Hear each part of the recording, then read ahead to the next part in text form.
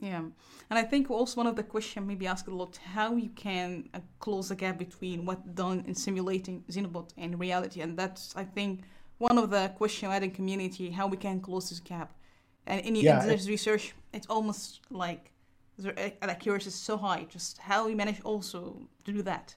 yeah. So the sim to real gap is a fascinating unsolved problem. You know, Yeah. researchers have been working on this since the early 1990s. Nick Jacobi at the University of Sussex in England was the one who named it the reality gap.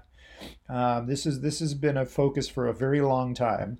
When you're working with soft materials, the gap looks particularly scary because Hmm. obviously in soft materials there's lots of nonlinearities, complex, friction things are going on.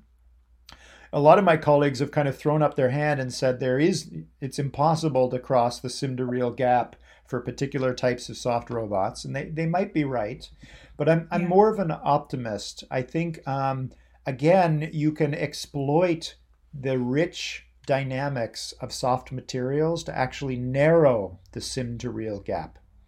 Hmm. If you have something that is soft, you can actually make extremely high friction with the ground, which means, for example, that if you don't model the friction coefficients perfectly, it's okay. Because you Yeah. have very high friction.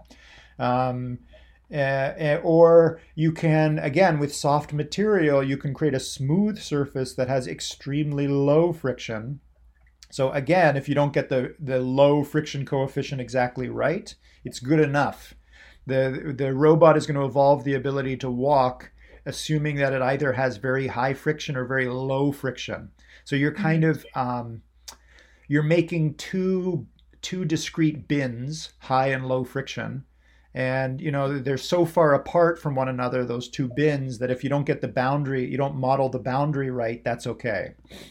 So that's just kind of one example of how actually thinking carefully about embodiment can lead you to the realization that you can actually exploit embodiment to make the gap narrower rather than larger.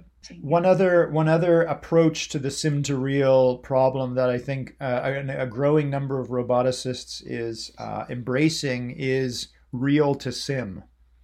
Hmm. So once you deploy a machine to the world, and that machine generates large amounts of data, you can use machine learning methods to collect all that data and automatically refine your model, your sim, to more closely match reality.